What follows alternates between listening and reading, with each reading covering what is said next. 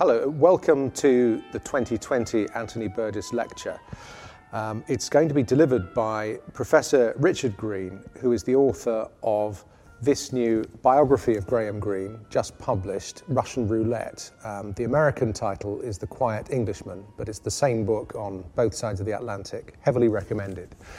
Now, Graham Greene and Anthony Burgess have a long history, which goes back to their first meeting in 1957, when Greene met Burgess. Burgess had just come back from Malaya, and he brought a present from a friend of Greene's and also a copy of his first novel, which he inscribed to Greene.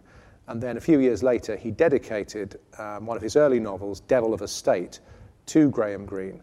And they remained in contact thereafter, and until towards the end of Greene's life, when there was a final and catastrophic falling out. However, Greene is one of the reasons why Burgess became a writer, and also one of the reasons why he chose his publisher, because William Heinemann had been Greene's publisher since the 1920s, and when Burgess started writing in the 1950s, he sent his two unpublished novels to Heinemann, who rejected them, and he didn't send them anywhere else. He was determined to be published by Greene's publisher, and so eventually Time for a Tiger, which was his third novel, was published as his first novel in 1956. Now, Richard Greene, who's going to tell us about Graham Greene and his history in the world of espionage, is a very distinguished writer. He's professor of English at Toronto University. He's also a prize-winning poet. He's been awarded the Governor General's Prize in Canada. And he's previously written a life of Edith Sitwell, and he's produced an edition of Graham Greene's letters, a book called A Life in Letters. His new biography, I would say, is easily the best life of Graham Greene. Yes, I have read all the others, and this is the best book about Greene that's been attempted so far. And Richard is delivering his lecture, sadly, from Toronto, sadly for us, because he wanted to be here in person, but he's going to give the lecture from his home in Toronto.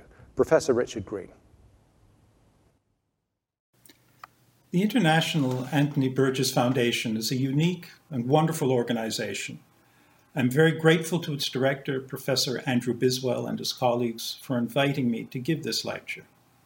I'm very conscious that I follow in the footsteps of Dame Margaret Drapple and Jonathan Meades, and am humbled by that knowledge.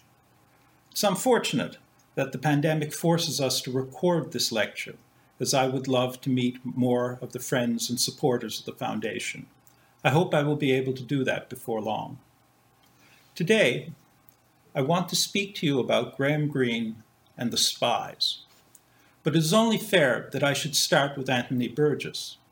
It's well known that the two novelists had a public spat in June 1988, following Burgess's tart comments on a French television program about Greene's age and his years of correspondence with the defector Kim Philby, who had just died. Greene wrote Burgess a pair of angry letters on the same day, recommending in one that he see a psychiatrist, and that was that. After many years of pleasant, if not close association, the two had nothing more to do with each other. And yet Burgess was, in effect, asking a question that was on many people's minds. Graham Greene had been Philby's staunchest defender in the West since the time of his defection in 1963. He had written an introduction to Philby's memoir, My Silent War, and eventually engaged in a correspondence with him, which actually amounted to perhaps just a dozen letters on each side. Since 1986, Greene had made a series of highly publicized visits to the Soviet Union, which had included meetings with Philby. Burgess, like everyone else, wanted to know what Graham Greene was up to. Of course, Burgess had long been interested in the older novelist's involvement in the secret world, and was a great admirer of his spy novels. For example, when The Human Factor came out in 1978, he wrote in The Observer, "Let me say at once that The Human Factor is as fine a novel as he has ever written, concise, ironic, acutely observant of contemporary life, funny, shocking, above all compassionate." Will Carr, the deputy director of the Foundation, tells me that much later, after the quarrel, he did find fault with the book, specifically on the subject of Lancashire hot pot. In his novel, The Human Factor, Mr. Graham Greene has the effrontery to add carrots to the dish. He promised to remove those carrots in a reissue of the book, but they are still, redly and wrongly, there. Redly and wrongly there is a great phrase, and might also apply to Kim Philby's presence at MI6, but we'll come back to that. In any event, that particular novel, The Human Factor, is the story of what Greene thought a morally justified defection. Indeed, it was something of a thought experiment. The double agent, Morris Castle, is a conservative character and actually opposed to Marxism. He leads a sober life with a mortgage, a dog, and a bicycle. He had once been stationed in South Africa, where he fell in love with an African woman named Sarah, and so was blackmailed by the security services there. He returned to London, protected by a diplomatic passport, but she had to escape with the aid of communist rebels. Out of love for her and gratitude to her protectors, he begins leaking material to the KGB, culminating in an appalling plan to back the apartheid regime with American nuclear weapons. Once that document is leaked, he must take refuge in Moscow, and so is separated from Sarah. Greene spoke of the work as a sympathetic study of treachery.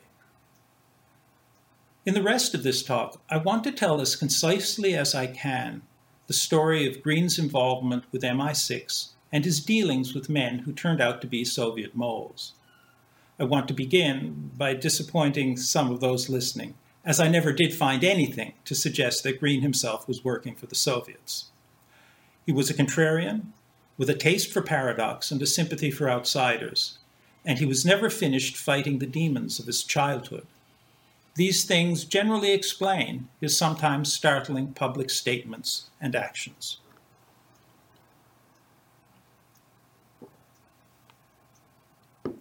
Greene was recruited to MI6, also known as the Secret Intelligence Service, or SIS, in the summer of 1941. And perhaps it is helpful to bear in mind that this service gathers foreign intelligence and is very different from MI5, which investigates subversion and threats to internal security. Greene disliked MI5 very much, seeing in its officers a species of school prefect, and made them the villains of the human factor, responsible for killing a man who is incorrectly suspected of being a mole. After a period of training, Greene was sent to West Africa in early 1942, a posting for which he had some qualification. As the author of Journey Without Maps, about a trek through the backcountry of Sierra Leone and Liberia to investigate modern slavery on American-owned rubber plantations, he had a special knowledge of the region which was otherwise hard to come by.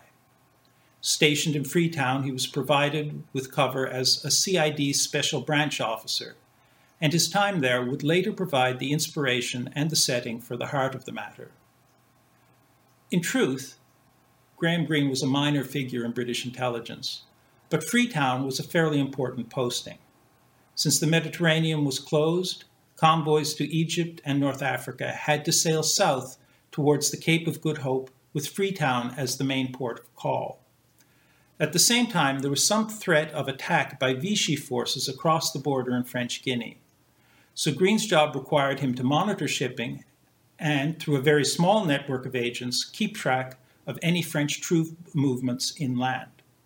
He searched Portuguese ships for contraband diamonds used in war industries. He interrogated a suspected spy just once and hated it. In the course of his posting, Greene managed to get into a row with his superiors stationed in Lagos, so that he was then placed directly under the command of London, and so was henceforth, without knowing it, getting his orders from Kim Philby. After a little over a year, Greene was recalled to England to work in the Iberian subsection of SIS, Section 5, dedicated to counterintelligence. Since the summer of 1941, this subsection had been headed by Philby. Greene took charge of the Portugal desk in the Section 5 headquarters, first at Glenalmond House and Edwardian Mansion in St. Albans, and then from late July 1943 at 14 Ryder Street off St. James's Street in London. The key point about Greene's work in this subsection was that the supposedly neutral Salazar regime in Portugal, like that of Franco in Spain, was sympathetic to the Axis and allowed the Abwehr, the German intelligence service, to operate on its soil. However, the Salazar regime was not as openly pro-Nazi as the Spanish government, so Section 5 counterintelligence had to conduct itself more cautiously there for fear of driving the Portuguese further into the Nazi camp. What did Greene's job involve in this unit? First, he performed the task, a very tiresome one, of compiling a large index known as the Purple Primer of enemy intelligence agents, officers, and contacts in Portugal. Philby wrote an introduction. His deputy, Tim Milne, who was the nephew of A.A. Milne, updated and enlarged it, and later wrote in his memoir, "Perhaps this entitles me to go down in history as the co-author, with Graham Greene and H.A.R. Philby, of a volume privately printed in limited edition with numbered copies." Much of Greene's work would have involved signals intelligence, both Enigma material from Bletchley Park and another kind drawn from the broken hand ciphers of German intelligence. Whereas in Sierra Leone, Greene was searching ships and making forays to the border, at St. Albans he was tied to a desk, poring over intercepts, as well as a certain amount of intelligence from human sources. One visitor to Spain and Portugal, whom the subsection tracked carefully, was Admiral Wilhelm Canaris, head of the Abwehr. Philby proposed simply tossing a couple of grenades into his hotel room, but his superiors rejected this plan since they knew that Canaris was secretly opposed to Hitler, wanted an early peace, and might be counted on to lead a coup. Indeed, Philby's desire to get rid of Canaris was precisely in line with Soviet plans to come as far west into Europe as possible, something a coup followed by a negotiated peace would prevent. As Philby's subordinate, Greene caused trouble for Canaris personally by sending word of his locations to the Portuguese police. Arrested as part of Stauffenberg's plot against Hitler, Canaris was executed by garroting in April 1945. Greene was involved with running some double agents, among them one codenamed Joseph, a Russian seaman who had been trained as a spy by the Soviets but then lost touch with them. MI6 ran him against the Japanese in Lisbon for 2 years from home ports in Newcastle and Glasgow, with Greene handling and interpreting much of the hand cipher traffic relating to him. In the file on this case, there is a curious correspondence between Greene and one of Joseph's case officers about a suspected spy aboard a ship headed to Britain who could be identified by his possession of 4 canaries. In a letter of 29 December 1943, Greene, perhaps thinking of his children, added, "Your secretary has promised to reserve me 1 canary." Now, Tim Butcher, who has written a book about Greene's travels in Africa, and a very good one, wonders whether these canaries might have something to do with a discreet effort by Greene and others to get around Philby and make contact with Canaris. The historian of intelligence, Nigel West, however, thinks not. His view is essentially that even in the secret world, sometimes the canaries are real. The Iberian subsection had some involvement in one of the war's most important pieces of strategic deception, the Garbo case. Greene's own involvement in this affair was slight, but the story, and others similar to it, remained with him and helped to shape the plot of Our Man in Havana in 1958. This case was unraveled by Nigel West. In January 1941, a Spaniard named Juan Pujols Garcia, who hated Hitler, offered himself to the British embassy in Madrid as a willing spy against the Germans, but they rebuffed him. He then went to the German embassy and volunteered to go to Britain as a journalist and spy on behalf of the Nazis. By October, he was in Portugal sending the Germans bogus reports concocted with the aid of a Baedeker, a Bradshaw, and an Ordnance Survey map. In his first message, he claimed the assistance of a KLM pilot. In fact, a KLM pilot was known to the British to be a spy. In another message, he described a convoy of ships from Liverpool to Malta with a freakish resemblance to one that actually sailed. Intercepting these reports, British intelligence at first believed that a master spy was at work. He then contacted an American official in Lisbon who took him seriously, just as the British finally worked out that he was really operating from Portugal. He was taken by ship to Gibraltar, then flown to England in April 1942. Having been originally codenamed Bovril, he was renamed Garbo in tribute to his acting skills. Under the guidance of his MI5 case officer, Thomas Harris, he fed a great deal of false information to the Germans and convinced them of the reality of 26 invented sub-agents. He was a prized asset of German intelligence, and just before D-Day, a message of his had great influence with the High Command, helping to convince them that landings at Normandy were a diversion and that the real attack would come near Calais. Indeed, that message was initialed by Field Marshal Jodl and presented to Hitler. A hero to both sides, Juan Pujol Garcia was secretly awarded both an MBE and an Iron Cross. During his time in the counterintelligence unit, Greene struck up friendships with 2 of the 5 members of the Cambridge spy ring. At a glance, Greene and the Cambridge spies have privileged backgrounds in common, but Greene saw it differently. He wrote, "All 5 concerned were at Cambridge long after I was at Oxford. Generations at university go in 3 years. I belong to the 1922 generation, and Kim and the others belong to a much later one at the beginning of the 30s. It was then apparent that Germany was the main threat, and the hunger marchers were busy. It was more natural in the early 30s to side with our possible ally, Russia." His friendship with John Cairncross, a Scotsman, began in June 1943, with them taking the same train to St. Albans, where Greene came upon him reading one of his novels. At St. Albans, Cairncross was technically Greene's subordinate, but was shunted off to other work. A fondness developed between them, and Greene dubbed him Claymore. However, having been recruited by the Soviets in 1937, Cairncross did a great deal of harm. Fluent in German, he was sent in 1942 to work on ultra-decrypts at Bletchley and provided the Soviets with thousands of documents. When the war was over, he entered the civil service and provided the Soviets with an array of sensitive military information, including nuclear secrets. These things are especially evident if one looks at the huge Mitrokhin archive, brought to the West by a defecting KGB officer, Vasily Mitrokhin, and brought into print by the historian Christopher Andrew.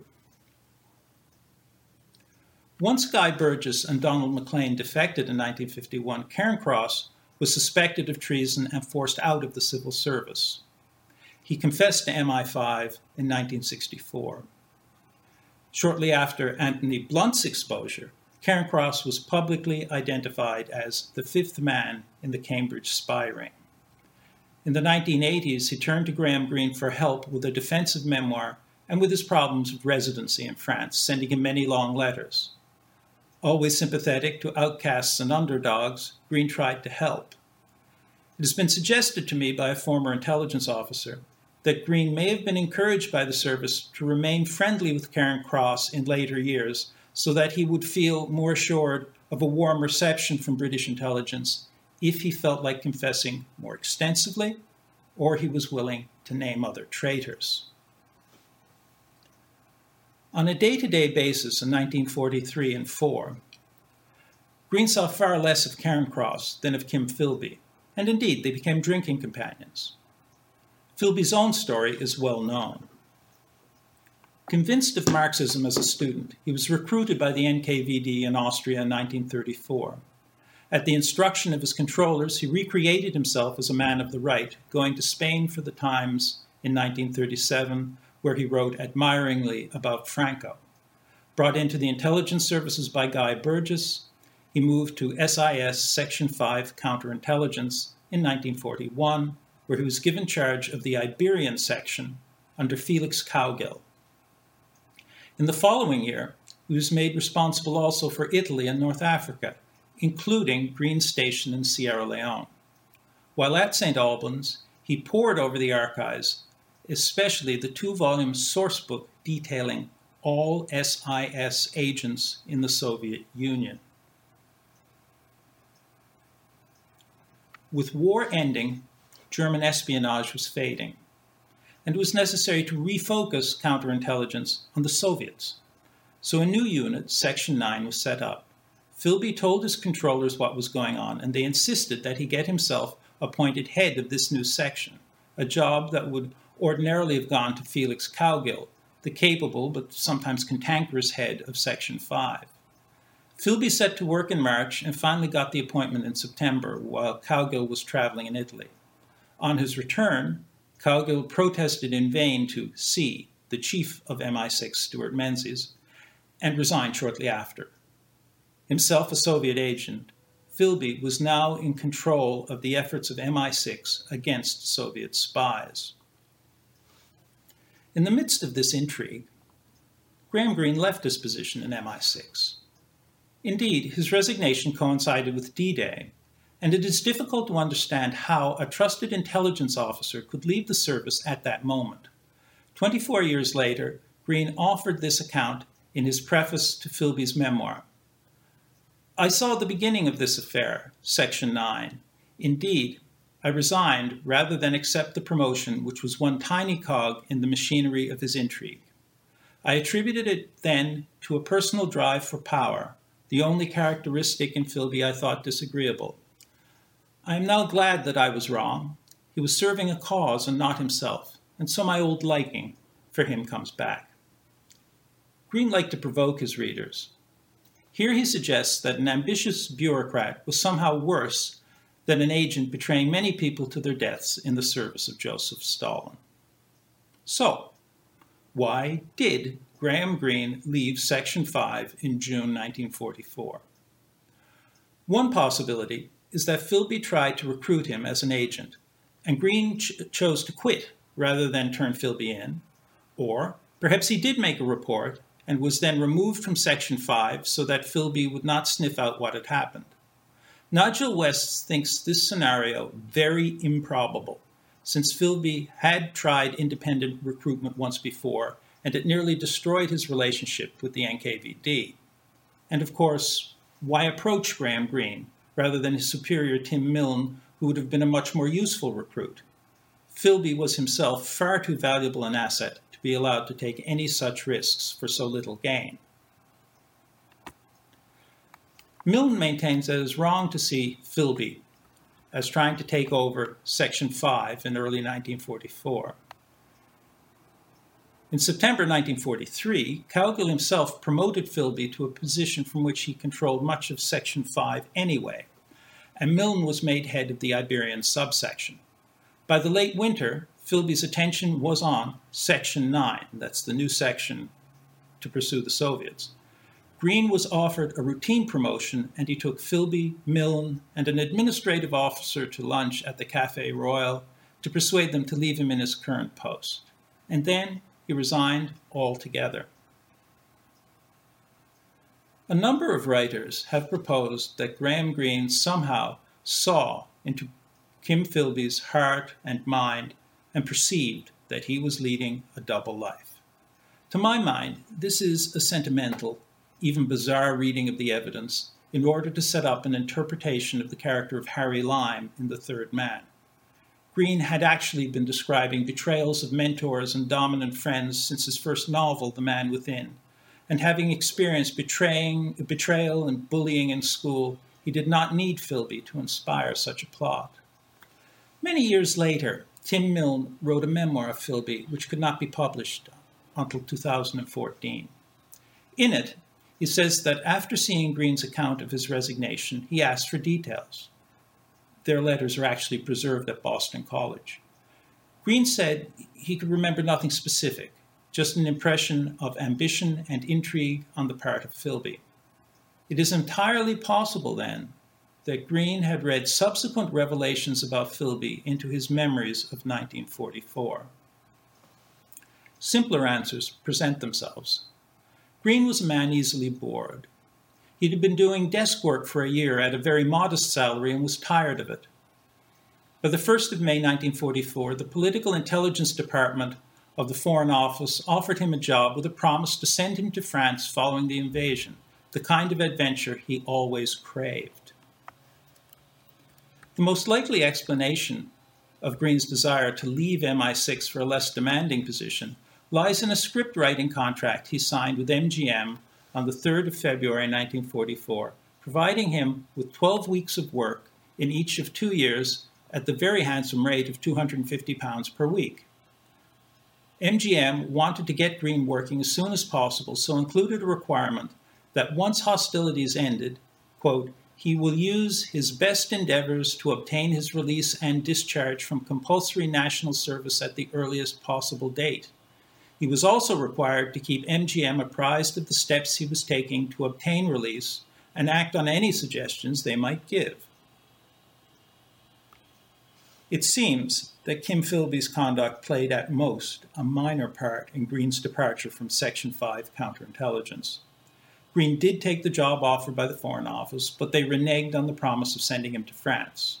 He did return to script writing, and after the war took up a job in publishing. Of course, one rarely leaves the intelligence services altogether, and in the years that followed, Greene took on occasional tasks for SIS, notably in Vietnam, where, as the historian Kevin Ruane has shown, he scouted possible Catholic leaders to take over from the French colonizers and so keep the country out of communist hands. On one occasion, he was sent with a secret message to Ho Chi Minh, the contents of which are still not known. And yet it seems that Greene had little or no contact with Kim Philby for many years. In 1951, Philby's mask fell away. Working in Washington, he warned Guy Burgess that Donald Maclean was under suspicion, and this tip-off led to the escape of both men to the Soviet Union. In a sense, Philby was left holding the bag. According to Philip Knightley, he was brought to a form of trial by MI5 in November 1951. Those present thought him guilty, but there was just not enough evidence to convict him. He was, however, forced to resign from the Foreign Office, and he later said that he ended his friendship with Graham Greene at this time in order to spare him trouble. In 1955, J. Edgar Hoover of the FBI leaked information to journalists that Philby had tipped off Burgess and Maclean in 1951, allowing them to escape to Moscow. And so, Philby became known to the world, in Graham Greene's phrase, as the third man of the spy ring. The Foreign Secretary, Harold Macmillan, disliked the intelligence services and was not much interested in the case. In exchange for Philby's sacking, he was still technically on the books of SIS, and a reorganization of the service, Macmillan made a statement to the House of Commons on the 7th of November 1955, clearing him of suspicion. Philby followed with a circus-like press conference from his mother's flat, in which, with a smirk and a tongue rolling inside his cheek, he answered many of the questions with no comment and made solemn references to the Official Secrets Act. With the help of his closest friend in the service, Nicholas Elliott, Philby became a correspondent in Beirut for The Observer and The Economist in mid-1956.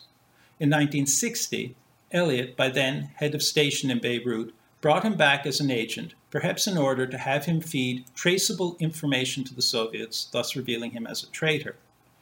In any event, evidence against him was mounting, and even Elliott finally agreed that his friend must be guilty. A highly placed KGB figure, Anatoly Golitsyn, brought clues concerning the identity of Soviet agents when he defected to the West in 1961, and an old friend of Philby's named Flora Solomon revealed his early communist sympathies. Elliott was sent to confront Philby in January 1963, and their meetings have been much written about.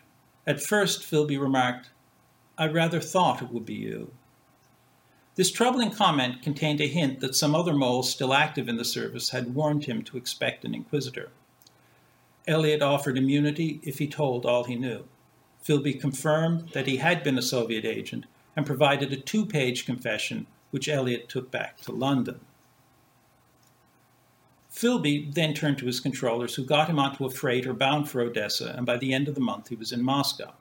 The sudden disappearance of a long-suspected traitor became international news and, indeed, part of a huge controversy concerning spies. It even coincided with the Profumo affair.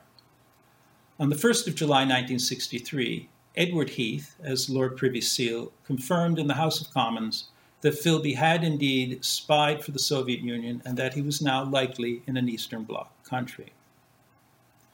There followed a scouring of the intelligence services, and Michael Sheldon tells us that Graham Greene, as a former associate of the defector, was interviewed by MI5 and cleared of complicity, though the interviewer felt he knew more than he was saying. It would have been entirely in character for the contrary, often defiant, Graham Greene to be a resistant witness, especially under aggressive questioning. If the interviewer tried to push him around, he would push back harder. That was his personality. Indeed, he despised the investigators, later remarking, "I don't think I've ever had a friend in MI5, thank God." Presumably, his distaste for that branch of service went back to their proposal to arrest him over Our Man in Havana, published in 1958, as it gave an exact account of the dealings of a head of station with an agent in the field. When he heard of the plan to put the novelist on trial at the Old Bailey, Sir Dick Franks, then head of MI6, just laughed it off as nonsense. And yet Greene himself probably took it seriously. So when the time came, Greene, bearing a grudge, told the inquisitors no more about his old friend than he had to. He was not going to do their job for them. In The Lost Boyhood of Judas, Christ was betrayed. Graham Greene often quoted these lines from the Irish poet A.E., and they may have guided his first public comment on Philby's defection. In a satirical piece called A Third Man Entertainment on Security in Room 51, which came out in the Sunday Times just after Edward Heath's statement to the House of Commons, Greene declared a great affection for Philby. He spoke of their working together in an Edwardian house in Ryder Street that their service shared with the OSS, the forerunner of the CIA. Greene asked, "Which of us, then, were betraying secrets to our American allies? Which of us in the far past at Oxford and Cambridge had been corrupted by the capitalist way of life?" In a sense, Greene's defense of Philby began in the dormitory at Berkhamsted School, where he had been caught between loyalty to the other boys and loyalty to his father, the headmaster, out of which emerged a personal mythology concerning trust and betrayal. Growing up under the shadow of the Great War, he found nationalism distasteful, and he preferred loyalty to individuals over loyalty to states. He absorbed a long-standing Catholic disdain for American forms of culture and government as one of the soulless outcomes of the Enlightenment, and his anti-Americanism grew most acute after his sojourns in Vietnam. He felt that American meddling in foreign countries was as bad as that of the Russians, so he was not going to be sanctimonious if an old friend happened to have looked east when most Britons were looking west. In addition to all this, Greene liked fights, and he liked underdogs, and he despised MI5. He was going to stand up for Kim Philby. Although Graham Greene is better known for his anti-Americanism, he became at this time, in his paradoxical way, increasingly active in his protests against violations of human rights in the Soviet sphere. And while he had been making quiet appeals over the years for various dissidents, among them Boris Pasternak, he became more vocal in the 1960s. For example, he was very concerned about the cases of Andrei Sinyavsky and Yuli Daniel, a pair of satirists whose works were smuggled abroad and published. In 1965, they were arrested for anti-Soviet activities. They were then tried and sentenced to hard labor. In September 1967, Greene wrote to the Secretary of the Union of Writers and asked that any royalties owed to him and any money being held for him be paid to the wives of the two imprisoned writers. At the same time, he wrote a letter to the Times about the imprisoned satirists, remarking accurately that if it had been sent to Pravda or Izvestia, it would not have been published. He outlined his decision concerning the royalties and stated that he could no longer visit the Soviet Union, of which he had such happy memories, while these men were in jail. Greene was narrowing his protest to a question of human rights and did not want his words to be seized upon by the Americans, so added these wild remarks. There are many agencies, such as Radio Free Europe, which specialize in propaganda against the Soviet Union. I would say to these agencies that this letter must in no way be regarded as an attack upon the Union. If I had to choose between life in the Soviet Union and life in the United States of America, I would certainly choose the Soviet Union, just as I would choose life in Cuba to life in those Southern American republics like Bolivia, dominated by their northern neighbor, or life in North Vietnam to South Vietnam. But the greater affection one feels for any country, the more one is driven to protest against any failure of justice there. This statement was made while in his fiction he was working out what he took to be the wholly moral grounds for Morris Castle's defection. Even so, the line of thought is unreasonable.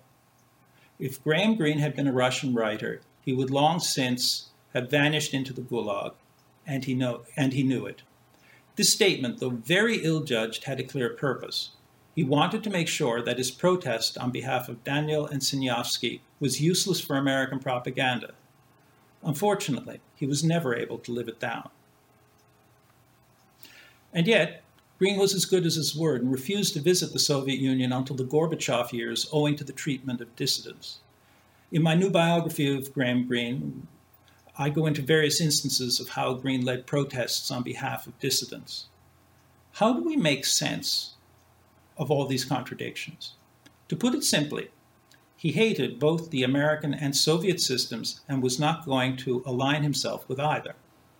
As we know, in later years, he attempted to break out of the East-West paradigm by aligning himself with countries in the developing world.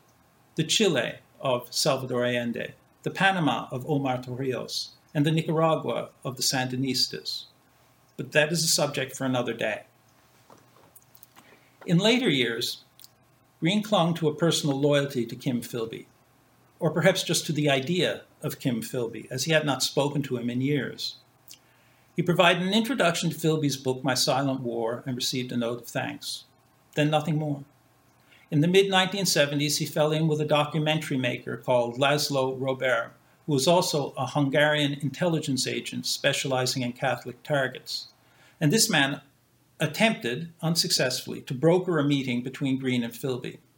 Greene reported these contacts to Morris Oldcastle, an old friend who had become head of MI6, and it turned out that Laszlo was already known to them as a spy. Nonetheless, Greene was anxious to make contact with Philby. However, he could not go to the Soviet Union owing to its treatment of dissidents, and obviously, Philby could not come to the West for fear of arrest. In early 1978, Philby sent Greene a postcard from Havana and so opened a correspondence. There weren't many letters, and when he received one, Greene usually passed it on to MI6 through his brother-in-law Rodney Dennis, who had been a senior figure in the service.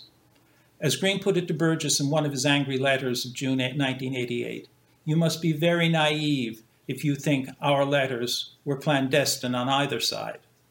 The KGB and MI6 were both involved in the correspondence, and at one point it appeared that the Russian service was passing a note to the British concerning its disapproval of the recent invasion of Afghanistan. Philby called it an infernal business and added, "I need hardly tell you that I am very unhappy about it. What may surprise you is that I have met no one here who is happy about it." It was most indiscreet to speak of the mood of the KGB, and Philby would only have done it with the approval of his superiors. Greene and Dennis took the view that the KGB was signaling to the West, however deniably, its disapproval of the war begun by Leonid Brezhnev. Rodney Dennis passed on their thoughts about the letter to Sir Dick Franks, who had succeeded Oldfield as the head of MI6.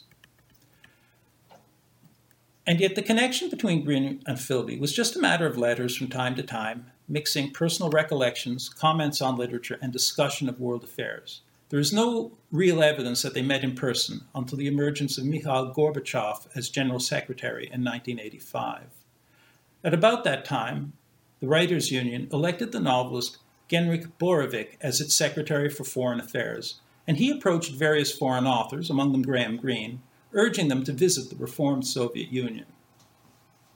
Of course, this man Borovic was also an agent of the KGB specializing in disinformation, and it seems that he was up to something. Kim Philby was never fully trusted by the KGB and was given no meaningful work during his first decade in Russia. By the late 1980s, his value as an intelligence asset was utterly exhausted. It seems that Borovic was using a reunion with Philby as bait to bring Greene to the Soviet Union. He tried something like it with David Cornwell, who writes as John le Carré, whom he made a visit to Moscow and there was approached by Borovic, offering a meeting with Philby.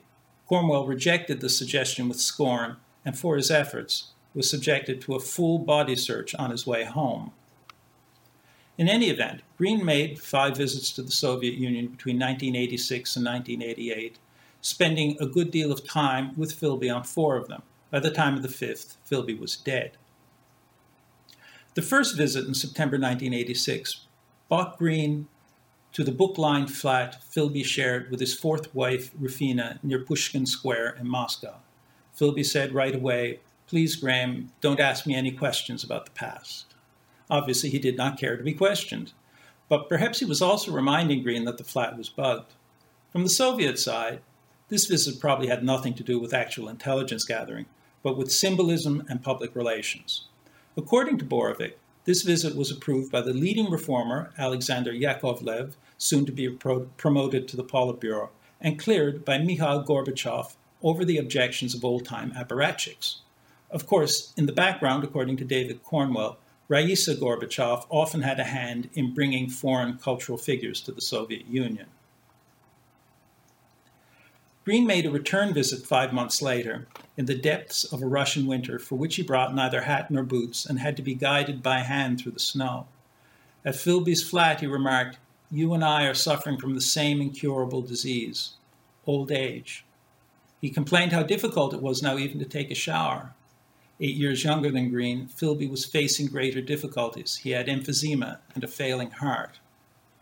Greene's other purpose on this occasion was to participate in a grand forum for a nuclear-free world and the survival of mankind, featuring 600 writers, intellectuals, and activists from around the world.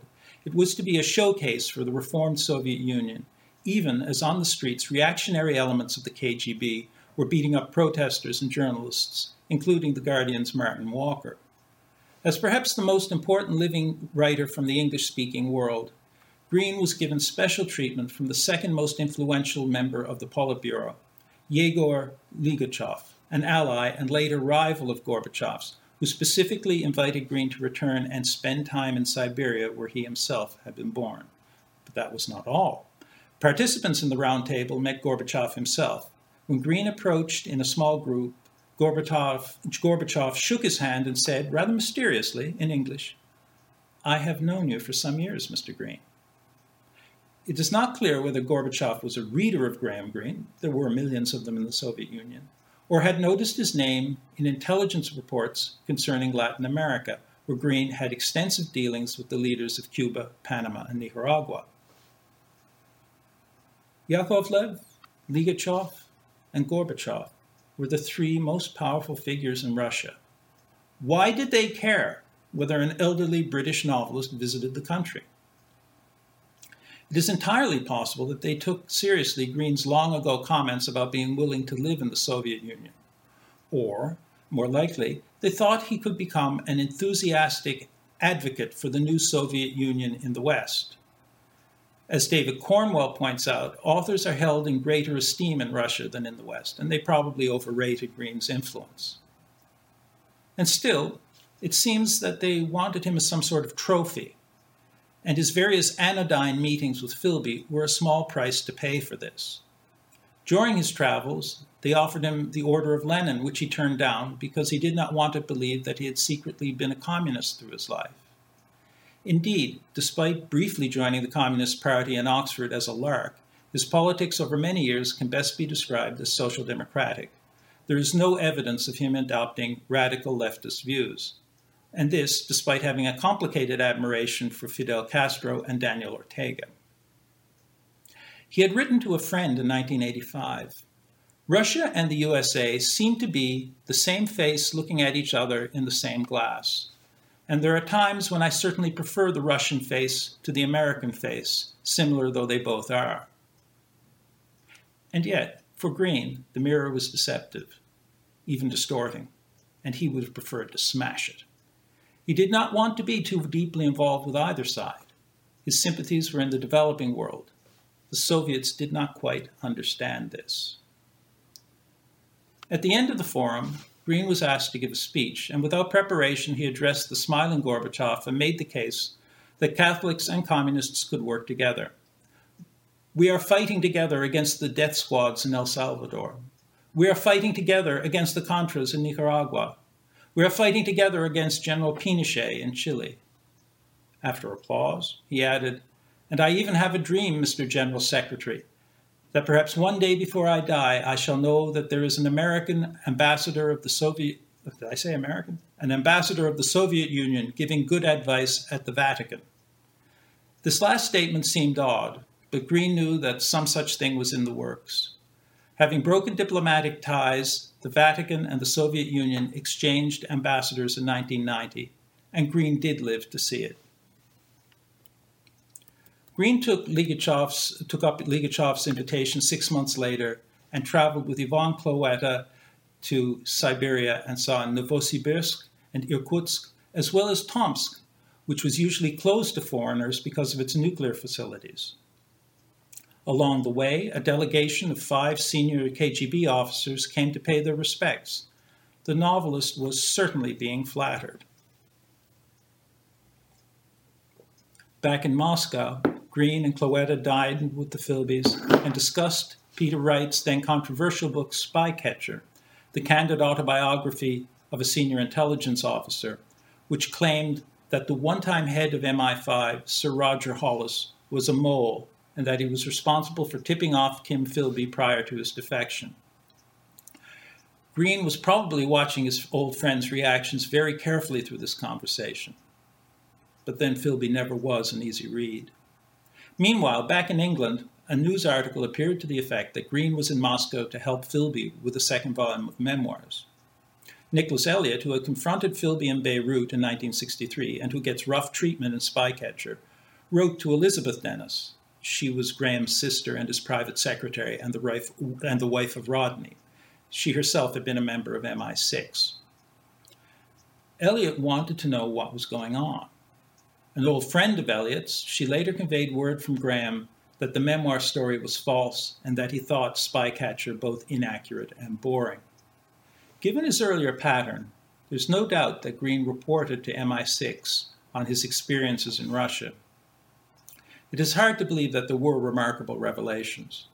Even so, many old friends and colleagues such as Nicholas Elliott could not understand what he was doing.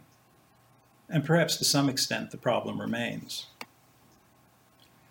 In February 1988, he returned to the Soviet Union for the airing of Borovik's laudatory documentary on him. This also marked the only occasion that Kim Philby appeared on television during his years in Russia, sitting in a pinstripe suit beside Rufa before a row of P.D. James novels in his study. He said that Greene, quote, "rather dropped out of my life during my troubles, but made contact again when I came over here." He spoke for 10 minutes in praise of Greene and of the perfection of his portrayal of the CIA and the quiet American. He was happy to gloss over any disagreements they had ever had. I wouldn't say that our views coincided, but he belonged to those few who at least sympathized with me. This was the last time Greene would meet with Philby, who died a few months later. And yet Greene did make one more visit to the country to receive an honorary doctorate and to attend a reception honoring his 84th birthday, held by the Writers' Union at the Sovietskaya Hotel in Moscow, which was also attended by Philby's widow. Greene interrupted a toast to himself as guest of honor to propose one of his own. "I want to drink to the wife of my close friend who died not long ago and to whom I was bound by warm memories." He then blew out the 84 candles on his cake. It seems a rather banal ending for a mysterious relationship that stretched through 50 years. I think it is generally fair to say that the Soviets were not especially interested in Greene's visits as an opportunity to obtain any significant points of intelligence. Rather, they wanted him in the country and praising its reforms as a sign that the country was at last coming in from the cold. Whether British intelligence gave Greene specific tasks to perform in the USSR is simply unknown. It's not very likely, as he could make no discreet contacts in the country, being so closely watched. In future, with the release of secret documents, we may come to understand a little more about what otherwise seems a risky dalliance with a foreign government intent on seducing him. Of course, one aspect of Greene's enthusiasm to visit the USSR at the time may seem mundane, but worth remembering. He hated to think of himself as written out and probably hoped a last novel might come of these experiences. It didn't, and the loss is ours.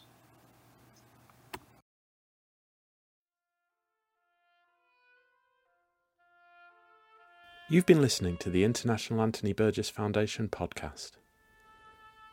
Richard Greene's book, Russian Roulette, The Life and Times of Graham Greene, is published by Little Brown and available now. For more information about Anthony Burgess, visit www.anthonyburgess.org.